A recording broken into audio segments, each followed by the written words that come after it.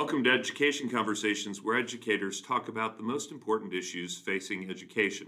Our mission is to ignite your mission through the exploration of difficult topics and relevant topics. When we come together, open ourselves to new ideas, we move closer together as people. Hi, everyone. Education Conversations with Joseph Moylan and Corey Thompson coming to you again this week. And Corey, I would invite you to introduce our guest, if you would, please. Thank you so much, Joseph. It's a pleasure for me to introduce Dr. Mark Hilgendorf, who has created an institute for teaching of history and religion, and the participants of that institute are residents of the North Shore and East Side area of the Milwaukee, Wisconsin area. Mark comes to us with an undergrad degree in history from UW-Madison, a master's in history at Northwestern, or philosophy, is it? Master's of philosophy, history from Northwestern, and a doctorate in African American studies from Duke University. Thank you for being with us today, Mark. Thank you. Good to be here. Dr. Hilgendorf, you know that our podcast really is meant to be a conversation about how it is that we're going to really do more to eradicate the issues of racism in this country specifically. And we've talked a lot with folks about, especially educators, about how it is that we talk about racism. And you and I share, a lighter skin tone than most people who are taking on this topic. And so with a doctorate in Africology or African American studies, how did you get there? What is it that made you want to pursue that, and where did your passion come from? Okay, well, I'm a 60s guy, and I was very engaged in the civil rights movement in the 60s. I worked for local leaders in Madison and worked with some of the Black Panthers, and we even started a boycott. When I was at the University of Wisconsin, there was no African American history course. So a number of students went to the administration and said, how can, in the 60s, in the middle of the civil rights movement, how can you not have an African American history course, let alone a department? So we got their attention, and we basically went for 2 years to offices, to meetings, to administrative staff, and my senior year we actually introduced finally an African American history course. But the civil rights movement was impactful on me for many reasons. I had tutored young Black kids in Milwaukee growing up, and I had always had positive experiences in the Black community. I felt comfortable, I felt welcomed.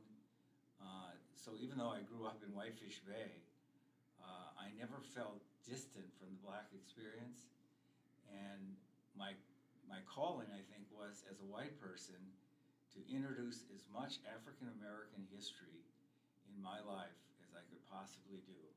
So I taught for 40 years African American history in Boston, and now I'm teaching for the last 4 years at this institute that I created, African American history again. And I think for white students in my courses, it was unburdening for them to take the class. Black students were thrilled that some white students wanted to study African American history. This was at a boarding school in Boston. And white students, to a number, would say, I have unburdened myself. I've been carrying around this baggage of racism or ignorance. And Black students in your class enlightened me in so many ways, and many of them went on to major in African American studies. These were white students. And the Black students taught from their chair. They had experiences, obviously, from their own life, their parents, and I brought in speakers from all over the country to the course. I had Bob Moses, who was very active in the civil rights movement, come into my class. Cornel West, Skip Gates. I mean, Boston was a rich, rich place for me to bring in, because I knew as a white voice, I didn't have the perspective the Black students needed.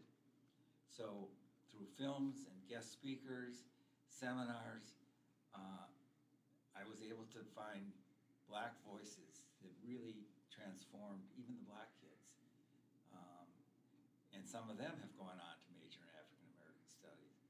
So I'm quite aware that people want to engage, but they have to do it in a safe place. was very insistent on making sure that no comment would be seen as unwelcome. Sharing a personal experience, we read Baldwin, Vincent Harding, James Lawson. I mean, they were exposed to a big part of the Black experience themselves.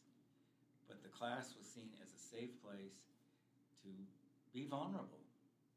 I think our society is still looking for these safe places to have dialogue between blacks and whites. And it sounds so simple, but there aren't too many forums, really. Universities, colleges, some high schools, churches, synagogues. But it's a few high schools. It I mean, is. it's gotten to be a very hot topic. Well, exactly. This discussion in schools these days. Absolutely. And I'm going to be on a panel at my church, Christ Church in Whitefish Bay, talking about CRT. Oh yeah. But I want to diffuse all the politicalization and the demonization. We've been for 30 years in the front lines, in the field mines of uncovering all this rich Black history for 30 years. And that was my experience at Duke. I mean, that material is out there on every decade. Every decade of American history, you can have Black voices instead of just dotting it with the civil rights movement or slavery, right? Tokenism. Every decade has rich, rich scholarship. So let me ask you about that as a history professor. You know, one of the things that I notice often is that control of the narrative is vital, especially for messaging and keeping power and control. And so, you know, you say those messages are out there for every decade.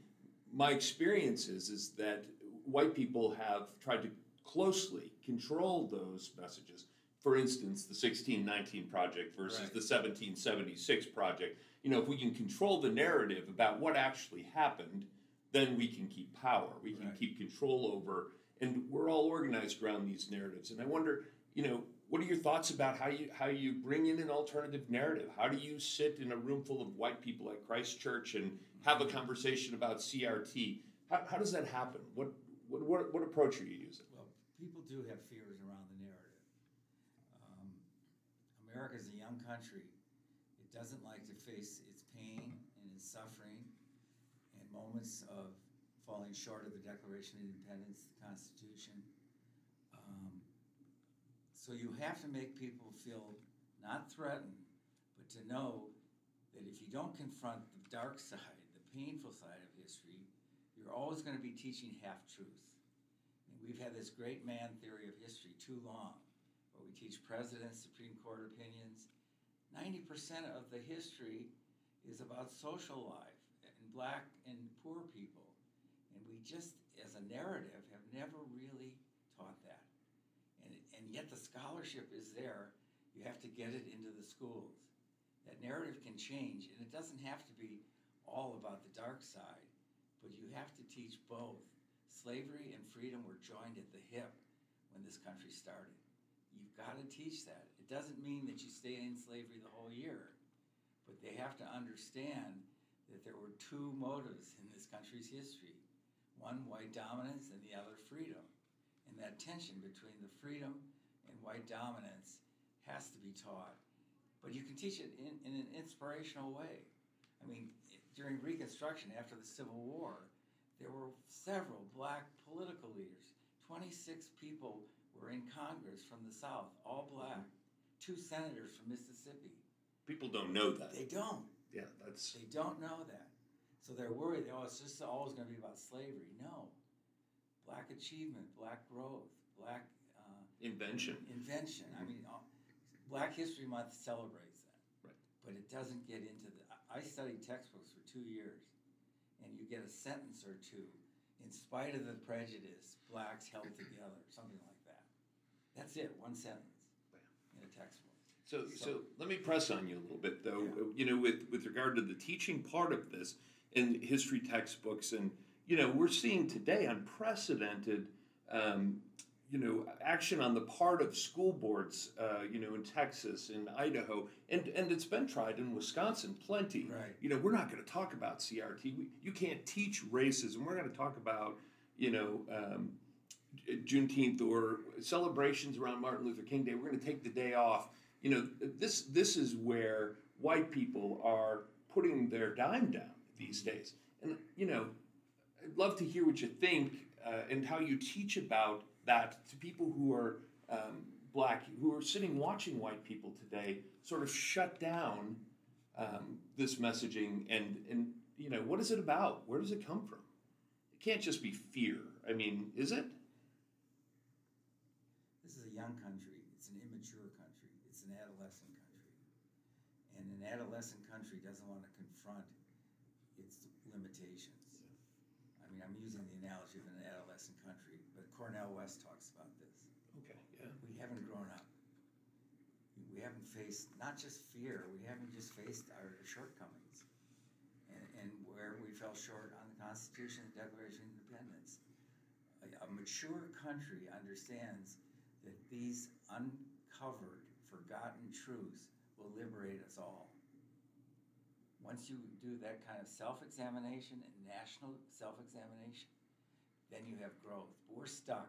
James Baldwin talks about white people are trapped in their history, trapped, and they have to get unstuck. And he said it takes a dialogue. It's going to allow a safe place for blacks to not accuse but challenge whites, and whites have to look for healing. I know that sounds very spiritual, but until you have a safe place where real healing and dialogue can take place, I think we're still stuck.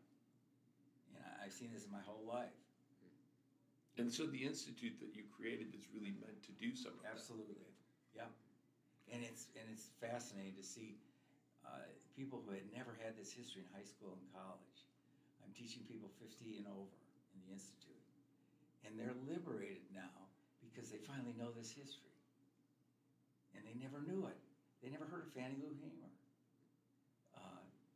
Rosa Parks they knew vaguely, but they didn't know that she was part of the NAACP, field secretary, that she calculated when she was going to sit on the bus. All that history they didn't know. They thought she was just tired one day and put her shopping bags down. So, yeah, an immature country. We need to mature on race. And it goes beyond, I think you're right, fear. The inability to examine in depth your nation's history. You do it in therapy, when people need therapy, maybe the nation needs therapy. Are you a rarity? My black students would say, if more white people were like you, there wouldn't be a problem.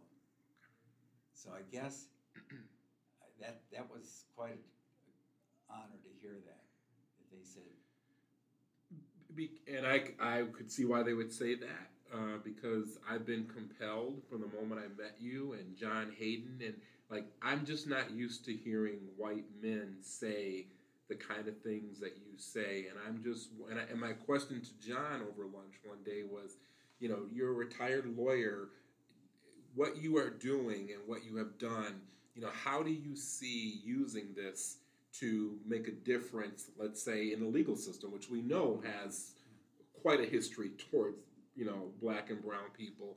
How do you respond to that? How do we get more individuals either to think like you, to act like you, to create institutes to make this more applicable in our schools and other places? Yeah. Well, I think in the churches, you've got to have seminars and panel discussions and almost make it a requirement. If you're walking the Christian walk and don't see that racism is a deep, deep issue in your life, right? Yeah, absolutely. Joshua Heschel calls it Satanism, racism. But yeah, that's the place to start, I think. You have to use... So dare I say, Lutheran and Catholic schools should have no excuse. Exactly. Okay. It's part of the spiritual journey that you confront issues that have always been never confronted before. And I think churches and synagogues just have to be on the front lines, and schools. Schools are a great place to do this, really. I found my 17, 18, 19-year-olds were so open And I said earlier about losing their baggage, they have racial fatigue. And these classes address racial fatigue in a way that is inspiring and liberating. But they walk around thinking nothing's going to change. And you've got to have these change agents in schools, churches, synagogues. Politics is harder. You know, John Lewis, they said, was the conscience of Congress. Well, that's only one man. Right. We don't have them anymore, right? No. So one of the things that, to your point about high schools and schools and churches, and if we're walking the walk as Christians, I mean, love thy neighbor is the central tenet of the Christian faith. I mean, that is one of the greatest command that Christ gave to his people. The schools, what I've been fascinated by is this notion that if you look at what it is that it's going to take to change, it's going to take a social awareness, a social connectiveness that's going to change this issue. And, where are people most open to that social connectedness and social change? It's when they're younger. Right. It's when they're not married, don't have kids. As people get older, they might still have strong social connections, but their sphere gets smaller and more familiar, right? Because these are the people I've always hung out with, and young people are trying to meet people. They want to find their spouse. They're out there being social. That's the time to really hit this topic hard, and it must be that politicians across this country knew that was the right place to go. Right. Because that's where these laws came from. That's where these discussions about anti-CRT, all of that, really got going. Yeah. So it must be that we know how to fix the problem. Right. And it's through educating, through these kinds of conversations. Yeah. And I'm confident because I've seen over 40 years young people really change. This was a boarding school, and we would have residential life meetings every 2 weeks. And the complexion of our dorm was a third Hispanic, a third black, and a third white. A very diverse boarding school. And they roomed together, they talked about each other's backgrounds, their stories. What an education. I would say to them, you probably will never live in such a diverse residential community the rest of your life. And for 4 years at least they had that kind of experience. So it's a huge question you're asking. How do you replicate what we had for 4 years and then they want to have more of that. They don't want to go to an all-white school or a school that doesn't have diversity. So that's the kind of impact, and that's why I'm hopeful if we can set up more programs, projects, institutions that really address, because kids are hungry for this, I think. So, I was looking the other day on Stanford's website, their Center for Educational Policy Analysis has a map of the United States, and it shows the disparity between black and white learning, the gap. And the two worst states in the union are Wisconsin and Nebraska. Those of us from Wisconsin aren't very surprised by that, but what do those two states have in common? One of the things is the homogeneity of the communities in which we live. And that notion of living together, the benefit of young people having those relationships that they had in that dorm, Corey being my friend, the other students and professors that I have here being my friends, people that I love and care about, that impacts me and it impacts the way that I think about these issues and the problems and learn. And it motivates that learning to some degree as a white man. Right. I have to have these. But people don't live in those in this state for sure. People don't live in those kinds of communities. We've segregated ourselves as white people. Black people have been segregated, through redlining and neighborhood practices and that kind of thing. So, how do we cross these bridges? Where do we go next? Besides just having an institute, how do we get the message to the people who don't want to hear it? Right. Well, the workplace is more integrated than the church, and maybe we have to start there. People are rubbing shoulders with people from different backgrounds where they work, unlike the church or synagogue experience where it's pretty segregated.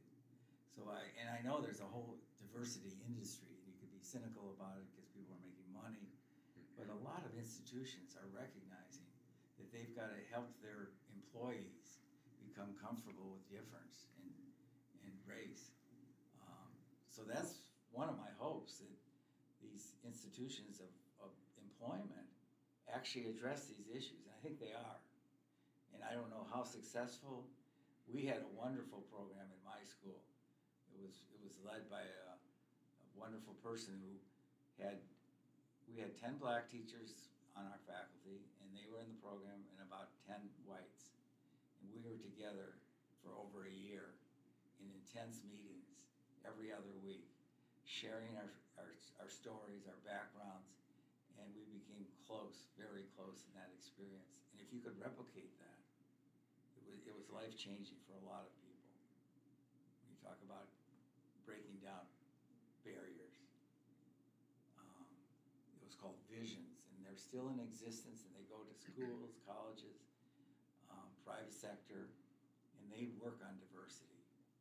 And that's all they do. And they have some very professional people. So it's out, it's out there. It's just not reaching enough. Right. I have a statement I would love you to respond to, and then perhaps a follow-up question. I'm wondering if things like Black History Month, Women's History Month, Latino Week, I'm wondering if things like that, which are well-intentioned, I wonder if they simply support the status quo, and so those charged with leading a building like a principal or a superintendent of a district, they can rest their hat or they can rest their laurels on checking the box by saying we have a Black History program. So I would love or Women's History Month event. I wonder your thoughts on that. Mm-hmm. And then as a follow-up, in our conversation this morning, you've already dropped a ton of names of great authors and great activists. As a follow-up to Joseph's point about how do we reach those who may think differently or otherwise, what would you suggest someone who is maybe resistant? What should they start reading? I mean, there is a lot out there, mm-hmm. but quite frankly, where should the racist begin in terms of his or her self-knowledge? So again, the statement is, do things like Black History Month, Women's History Month, do those things simply support the status quo? Yeah. And what do we say to the racist or to someone who is really resistant to CRT and diversity? Where should they begin? Right, good question. In terms of the Black History Month, schools can make it very token. Mm-hmm. In fact, I've heard that now, given the climate, they're not even accepting an assembly. They don't want to ruffle the feathers. So you can't even do something token like an assembly in some schools. That's discouraging. Yeah, I've lived that. Right. that's part of my legacy, yeah. Again, in my school, it wasn't just a token assembly. We had speakers all throughout the month. That's where Cornell West came and Skip Gates. So they really felt it was in-depth, the experience. And then I was pushing to require African American cultural studies, history in every high school. That goes way beyond the token Black History Month. And to start reading, Baldwin's tough to read, but he's so open to whites. His audience is both white and black. So I would use James Baldwin, Fire Next Time, make it required reading for every high school student. I mentioned before, Skip Gates, he's got a wonderful book on Reconstruction. Make some of these books required in your English department. Toni Morrison, she's finally in the canon, but get other black writers. So the exposure is consistent throughout your high school career instead of that one day of Black History Month. And I think... I was just going to ask, do you think that those pieces of writing, mm-hmm. For somebody who's 40 and maybe didn't go on to school and maybe doesn't do a lot of reading, are accessible? Yeah. Because a lot of times I think of James Baldwin, and I would want to read that with people. Right. I would want to read James Baldwin alongside of people who, knew that book, knew his writing, knew his history more, because I don't think he's, simple, non or fiction, kind of. He's a complicated guy, right? Who writes very well. So, Do you think people have access to those authors and that reading? Well, in my institute, they had never read James Baldwin. And these are pretty well-educated people. And Baldwin was transformational for them. So that's why I mentioned Baldwin. Yeah. They wanted to get more of Baldwin and Morrison. It's dense, but we worked through it as a group, and the results were wonderful because they finally did get it. They said, and Malcolm X, he's tough on the people, but he'll get you to start thinking about issues that you never thought about before. We're reading the autobiography right now. People are just wanting more. It's exposure, but I agree with you. Baldwin, he's pretty dense. You have to do it with a group. And people might superficially say, oh, why is he so angry? Well, he's not angry, right? I mean, we hear this all the time. Yeah. Well, why is he angry? Angry, he's saying that he wants to reach out to you and finally start a dialogue. The Candy book, How to Be an Anti-Racist, that has had, 2 million, 3 million sales? People, something happened, we know, with George Floyd. People said, I gotta learn something. That was a wake-up call. It was like Emmett Till in 1954 when he was killed. We just seem to miss perpetuating those. Corey wrote a book at that moment in time. Really, can you talk about that for a second? Really, that moment did something for you. It certainly did. The book Joseph is referencing is I was watching. I'd seen what happened to Ahmaud Arbery, and he happened to have been killed on the day that my oldest daughter was born. And I'm thinking this could have been her. And then Breonna Taylor had happened, and then the straw that broke the camel's back for me was George Floyd. And looking at this, and it spurred me to write. And the crux of my book is, I get it that America they don't believe us when we talk about our reality. So I interviewed people that I consider to be white allies in my life. And the book is really for white people by white people. And can you help your brother and sister understand how you got to where you are? Because we're not making this up, right? And so I was spurred to write because of George Floyd. I had the chance to spontaneously visit Ground Zero for George Floyd. Those emotions I can't even speak to. I was not prepared to stand in that space, but that did something, I think, for America. And for me, it spurred me to write. And so I guess I'm going to build off of that and ask about your Institute participants. I would assume, so correct me if I'm wrong, but I would assume that the majority of your participants are older whites. Yes. Okay. You said they're educated, they've lived their lives, maybe they're in their 50s, 60s, maybe older. I guess the question I have is now what? Like, I'm thrilled to hear that they're receiving this. What's next for them? What do you want for them? Right. What do they want for themselves? And how are they taking this newfound knowledge and helping to transform either themselves or their communities? Well, in the last 4 years, we've read 50 books together. Really? 50. Wow. All African-American, pretty much, topics. And we put that list together and sent it to every department chairman in the Milwaukee area, suggesting and librarians. It sounds modest, but put some of these titles into your curriculum, into your library. And we've also been writing letters to the University of Wisconsin and saying, you've got to get college students, require this course, and here's the curriculum, here's the syllabus. So we're trying to work on high school and college fronts to expose them. And it sounds modest, but if you could get high schools to read any one of the books that we've read of these 50, or at least have them in your library, have some attention to their presence in your school. But we're trying to develop relationships with history chairmen, social studies chairmen, to change their curriculum. That's been our focus. One of the things, I think when Corey asked you if you were a rarity, I say this with a great deal of respect, so I hope you hear it that way.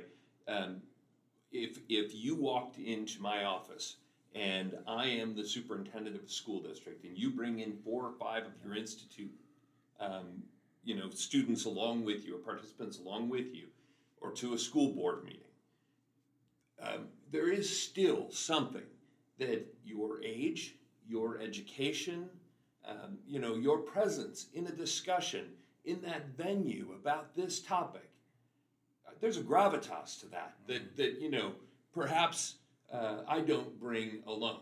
Do you know what I mean? Right. Like there's, when you and John Hayden show up and start to talk about how you've dedicated your lives, how you've, changed your paths, Right. because this was that important to you, because of the color of your face, Yeah. because of your age, Mm-hmm. you bring a different power to that conversation. Mm-hmm. That I don't know that people who are listening to this get to see you, but there's an impressive, unmistakable, sort of air that you bring into a room, just because of how you've lived your life. And maybe that's a challenge more than anything, I but think it take is. your show on the road Yeah. and show up at a school board meeting with a bunch of your institute folks, Right. and the articulateness that you bring to this topic. Nobody sitting at most of those tables across the state of Wisconsin is going to have a clue what you're talking about. Yeah. Do you think? I mean, listen. No, you're right. Amen. Yeah, you're right. I think that they're in your passion. One of the things that I struggle with, perhaps this is maybe, Mark, where we can jump off, but one of the things I think is missing in this discussion about CRT and school districts across this country is there's no other side, because there aren't enough white people who've read enough, who know enough to tackle the topic. And so I guess, at least I haven't seen it. Have you You're seen right. it? No, you're right. I mean, I have about 35 or 40 students in the Institute, and they feel so empowered when you ask, what do we do next? It was their initiative. They got all this knowledge late in their life, and they want to share it and move and shape issues and institutions. But before they had the knowledge, they felt incompetent. Mm-hmm. They felt what can they say? Just sound like an ignorant white person. Yeah. No, I get it. It's so empowering, right? And to Black kids, to read about all these people and their history, the forgotten voices, and to see that they made such a difference. They walk out of those classes, well, you know this, feeling like this is the knowledge I need. But also somebody saw me. Yes. Saw me, Yeah. for who I am. Yes. I guess my passion in this area is born out from those kids too. I worked in a high school and I taught kids, and they came to me and said, we need to do something about racism in the school. And so we tried that. We tried to do that. And when we did, we got a very visceral response from the community about, we're not talking about white privilege. We're not, I worked hard to get what I've got, and the narratives, Right. the counter narratives, that have been out there. One of the things that I think has to happen as part of white people's, journey in the problem of racism in this country is we have to go a little further than we're comfortable, right? Yeah. I mean, and you've done this all your life. And I wonder if you feel ever in your life like you were on the outside of being white, that you didn't belong to the white community with some people because of what you chose to study, the passion you brought to the topic, or the institute that you started. Right. Absolutely. When you talk about comfort levels, the notion that the movement now is that the student will feel uncomfortable if they're exposed to the Black experience in a classroom.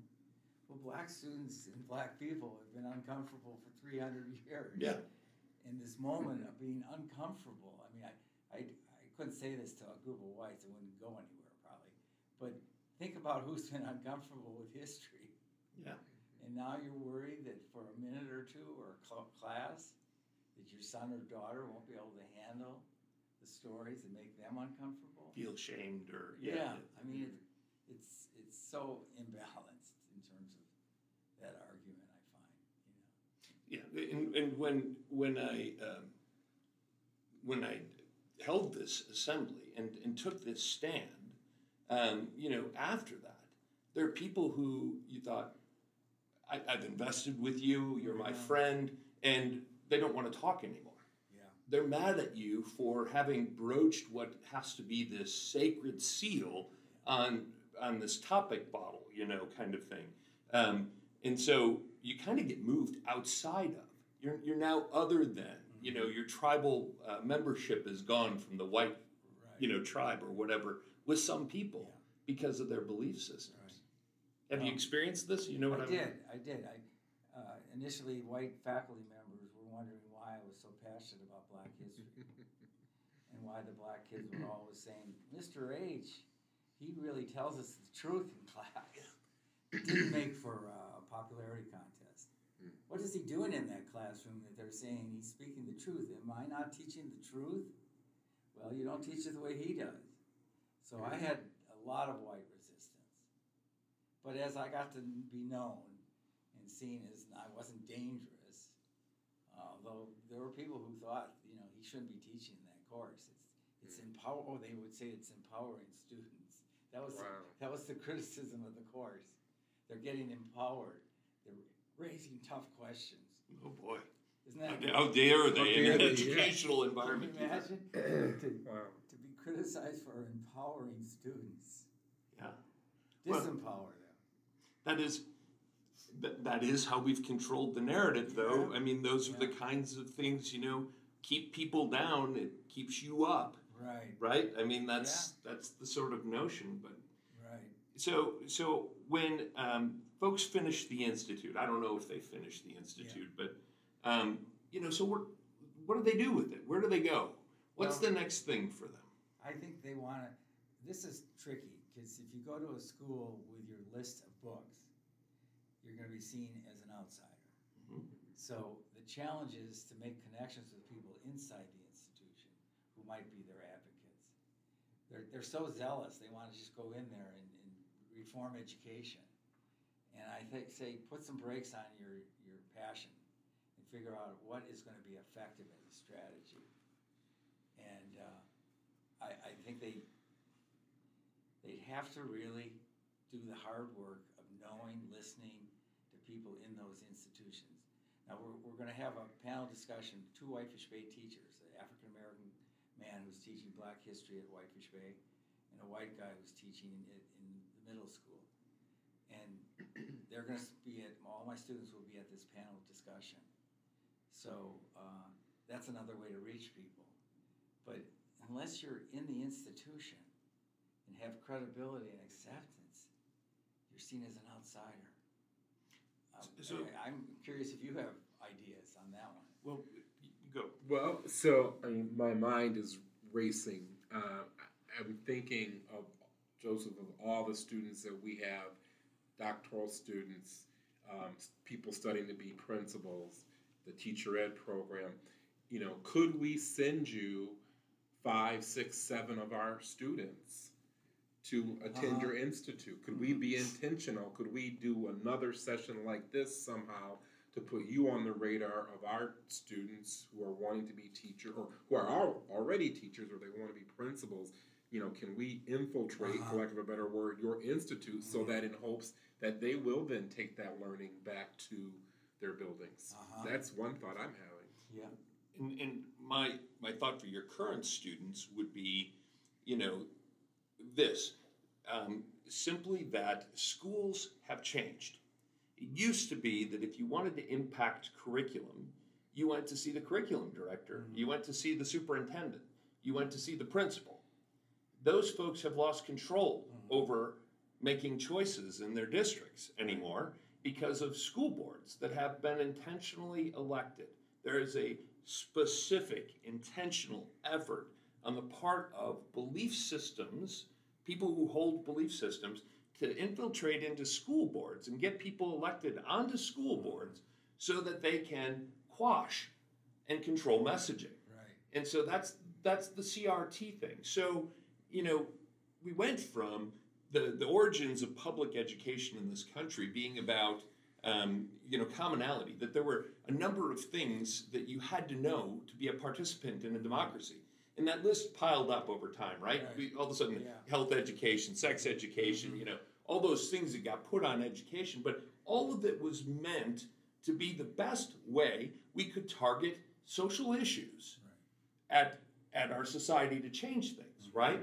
Well, now all of a sudden, the messaging, the counter-messaging, the response narrative is you're the parent, you get to say what your kid takes and doesn't take, what topics they'll sit in for, which ones they won't. So it really doesn't matter if you're an outsider in this message anymore. In my way of thinking, outside is fine. What brings power to the discussion for me is the age of the people who are coming in, their life experiences and whatever else, and that they're white. Yeah. That's what changes this, because right now, the only white voice that's heard in this whole discussion is the one that's saying no. Right. Right. And this is my one piece of, sort of edgy admonishment. The 60s folks were supposed to change the world. Right. And then they all went away. Right. And I'm like, now if you got some time, if you wouldn't mind, change the world. There's some stuff to do. No, you're right. I mean, one way it sounds, again, modest. I worked at St. Marcus School. Yes. It's on Palmer North for 2 years. And the faculty was all white, one black woman. And the textbook for the American History course was a 1994 textbook. Had no mention other than a sentence on Martin Luther King. Sure. These dated textbooks, white teachers teaching all black kids American history. So at least I was an insider. I taught, I did some seminars there, special teaching, tutoring, and I was able to get the white faculty to start reading the James Baldwins and the Vincent Hardings. And they had never in their education been exposed to one black voice, and yet they're teaching all black kids. The meeting before this podcast was just about this. Really? Marie and I we're getting ready to educate a group next week in the same situation. I said, Marie, you were going to step into an all-white faculty teaching in a predominantly black school with dated materials. Yeah. And they want to know how to be more culturally responsive. Well, they're looking for a magic pill. Mm-hmm. Well, that magic pill begins with that internal... What you know. That's right. So, yeah, I know this. I do know this. And if I had not been teaching in the school for 2 years and had come with my list... Yep. Status quo. The impact would have been limited. Who is this outsider telling us teachers, our faculty, we need to educate ourselves? But I had credibility. And I think my approach, I didn't threaten people. I said, you're going to be a more confident teacher if you know the history of the students you're teaching, right? And they bought that argument. But even, for us, we do leadership. I mean, that's our business. Yeah. And it's inexcusable in my mind that our students would leave here and not know how to lead in a diverse world. Yep. Right. That they would, sort of choke on. In fact, the whole service year of the doctoral program in this building is nothing but you're going to lead in a diverse world. It's all the isms, right. And tackling those and thinking about yours and what do you see in the world around you? Because I think we walk away from things. And, I write about this a good bit. And one of the things that I was just thinking about and writing about the other day is this notion of commonly accepted white narratives. They're response narratives, but they run through every white person's head. When you hear something, and you'll recognize them, their laziness, their lack of family structure, there's stuff that has been taught to people over time, and when you hear it, you kind of go, oh. I think this about when I grew up in a small town in Wisconsin, a white community. If there was a black child in school, parents would say, oh, is he adopted? And then they would say, oh, yeah. When you recognize, because it's the only way that a black person would ever move into a white community. It's the only thing I can think today. Yeah. But there was this recognition that white people are the only ones that live here, right? That black people don't live here. those are narratives that, over time get ingrained into people's heads. And I think, like you talked about therapy, you've got to deprogram some of that stuff from your thinking in order to be effective as a human being in this world. I mean, that's just bald-faced truth about it. Like, you have to deprogram those messages. Yeah. How often in the Institute do you get into that kind of conversation? It comes up often. People talk about their own growth in the course, in the Institute, and they're willing to admit how their ignorance had kept them from even trying to make black friends. They felt uncomfortable most of their life. Well, I would be seen as an outsider or a racist, and it's appalling to me how many of these bright people in my institute have never had a close black friend. And I said, you're never going to unburden yourself from all of this unless you have that. You're always going to wonder, well, what am I? Who am I? Well, how am I perceived? I mean, again, it gets to the point of segregation. Can I make a point of this? This is as much an admission and a moment of pause for me and my family. So we have this little black dog that came from the pound. She's a mutt. And my boys have got a couple of friends who are black. And when they come to the house, my dog loses it. But the last time that one of the boys' friends came in, he looked at me and said, Mr. Moylan, you have got to have more black people to your house. That dog doesn't know what's going on. And I thought, holy man, maybe this is right. Maybe this is true. Because my dog loses her stuff. Hard to call your dog racist, but she sure does know what she doesn't know. Yeah. Maybe, So this point from this kid, I was like, yeah, but your point about friendship, exposure, relationship, love, like those are the things that motivate us as people socially. What is encouraging at St. Marcus, these were white teachers, all under 30 almost.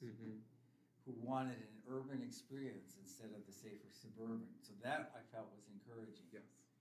They did choose to teach at St. Marcus rather than Shorewood or Mequon. It's a start. But their background is just so limited, and therefore they're very uncomfortable when any racial issue comes up, right? Do you do that here? Do you have interns that want to be in the urban city? We've done a lot of Teach for America students. You go ahead. So we've had a partnership with Teach for America. One of the responsibilities that I have is I'm the director of PMAC, which is Project Metro Alternative Certification Program. It's a partnership with Milwaukee Public Schools to fill hard-to-fill classrooms, and those are defined as high school math, high school science, special ed, and bilingual classrooms in MPS. And so students who want to be in PMAC, they know this is going to be my demographic. This is going to be the population I work with. So absolutely. And to Dr. Moylan's point, shame on us if we don't do our part in helping to prepare them to be culturally relevant teachers. They are going to be, in many cases, they are going to be the minority in the classroom, and they need to become comfortable and confident in that. And otherwise, it's going to limit their teaching. It's going to limit their ability to interact with kids. So, yes, Joseph's going to know.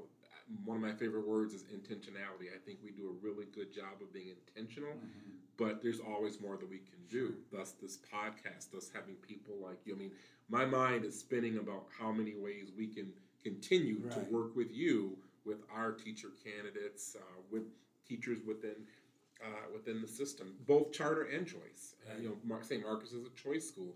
You're right. It's a start. These are young people who for some part, they understand what they're getting into, but they really don't. Right. But at least they want to be there. They don't fear the children. At least they don't fear them directly. Right. But I think their perceptions of their children may have been certainly influenced by their own schooling and their own communities. Sure. I think you're right. So one of the things, just a moment of, again, Joseph Moylan commentary on this topic, but, your institute is placed correctly with the generation of people that it's serving. And I'm amazed by the number that want to be part of, and that it's doing well. That's fantastic and well placed. The danger, I suppose, in this conversation always is that we replace history with cultural history. So it's not just important to teach African American history to black children. It's important that white children learn it. Black children have had to learn white history forever, but history is history. It's one thing. And that's why this sort of battle over narrative is so important, because the folks that are in your institute would say we didn't learn this, and nobody would have expected they did back in those days. But today, that it's being fought to have it be part of a curriculum, it really is for us older folks to make the case that we've got to make sure that never again in the history of this country, I mean, these are primitive hatreds, and they're not unique to the United States. And that, you want to tell Mark what you're... Well, I was just remarking with Joseph this morning how on my recent pilgrimage to Assisi, the war between Russia and Ukraine broke out, and I'm on this pilgrimage, and I'm seeing images of people of color in Ukraine being pushed off of trains or not being allowed to leave, and so this is a disease that goes far beyond America, right? And so, yeah, absolutely. But we want to be. We talk all the time in the United States about wanting to be the best. Right. Well, being the best isn't being, subjugating a whole group of people. That's where I go for such an immature nation. Yeah. The wisdom isn't there. This is enlightening to everyone. I mean, it's still tribal. It feels very tribal, right? Doesn't it? I mean, that's the people protecting their turf. And that's what I was alluding to with you. When you take on the role of teacher of African American history, you leave the tribe.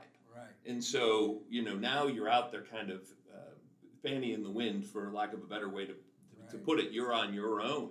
You don't have the backup of a group of people who are going to stand with you if you got in trouble, necessarily. Right. And so it is otherism. It's us and them. It's, however you want to put that.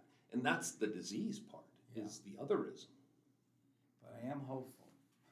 I don't know what time limit it is here. We're getting there. I am hopeful because I think the George Floyd, Trayvon Martin, people are waking up. And I know there's now this cynicism about woke culture, and that's a whole other issue. And conservatives are all over that. And I wish the term weren't used.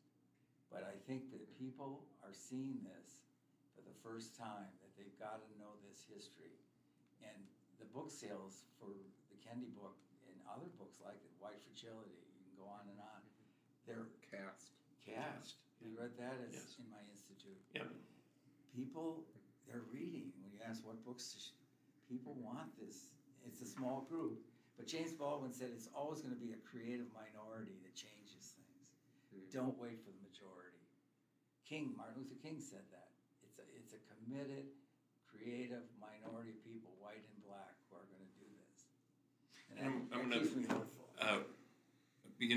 I was, just a plug for another podcast I was telling Corey about, if you haven't listened to Throughline on NPR, is a great podcast, and they were talking about Martin Luther King and the March on Washington and how it got organized. And Bernard Rustin was a huge part of organizing and getting people to Washington, and they did a whole history on Throughline on Bernard's life. And interestingly, Bernard had the unfortunate intersectionality for the time in his life that he was gay and black.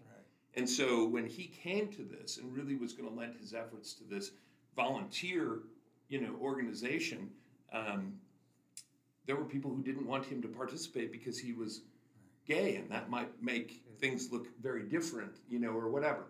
I think we're at a point in this world where all of us have to lend our efforts to understanding everyone. And I think this about the discussion about transgender kids, in schools. It's not our lived experience. This isn't our life. Right. I don't understand it. Okay, but I got to help them to be the most successful they can be if I'm an educator or a parent or a community member, because they need to be the most successful they can be, because they might be handing me my medicine someday or taking care of me in the nursing home, right? Yeah. So we're being a little short-sighted in our immaturity, for sure. Yeah. Dr. Hilgendorf, as we get ready to wrap up, just a little bit more about the Institute. If people are interested in being a part of it, how do they find you? How do they locate you? Again, I go back to, I made the assumption that the majority of your members are older white individuals.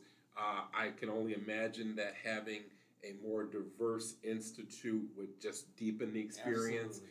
So can you just speak to that for our listeners? How do they get a hold of you? How do they find us? Where are you located? I should have brought my business card. Yeah. As a teacher, we don't know how to promote ourselves.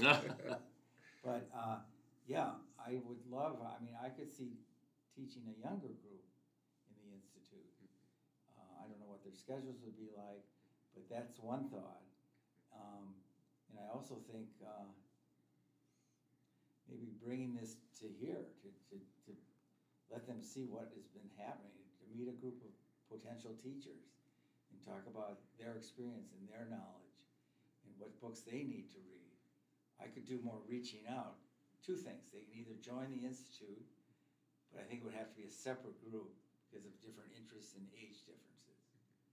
I have to think about that, whether a 20, 21-year-old would want to be in an institute with older folk. I don't know. It might make more sense to do it as a separate institute. I would think that it would work great. I mean, they have a there's a difference in understanding and experience, and the real divide between generations today is technology, right? I mean, but it's not wisdom and life experience. Right. So. Well, that's certainly a possibility. Yeah. To have young voices in the Institute. Yeah, it's important, I think, that white people experience the information that you're doing in the Institute, but I also think it's important for Black people to hear that there are white people who are invested. I mean, part of the reason that Corey and I have designed the podcast to include white voices is we want there to be a message of hope for folks who are out there in the world and think that maybe there aren't any white people who, you're a rarity. Mm-hmm. We're finding out you're not so rare, and we're really encouraged by it, and it's been a lot of fun. Really, thanks for your time today. Absolutely. I mean, this is an important discussion that we hope to continue and find ways to engage with you in this discussion further. I see this as more of a start. And those young voices in my institute would be so appreciated. And that would be empowering to them to see what they can bring. Nice. So thank you so much. Thanks so much for your time today, and hopefully we'll hear good things about what's going on from the Institute in the future. Okay. You've been listening to Education Conversations with Corey Thompson and Joseph Boylan. Please leave us a comment about questions you have or thoughts about future episodes for us on Anchor. Thank you for listening.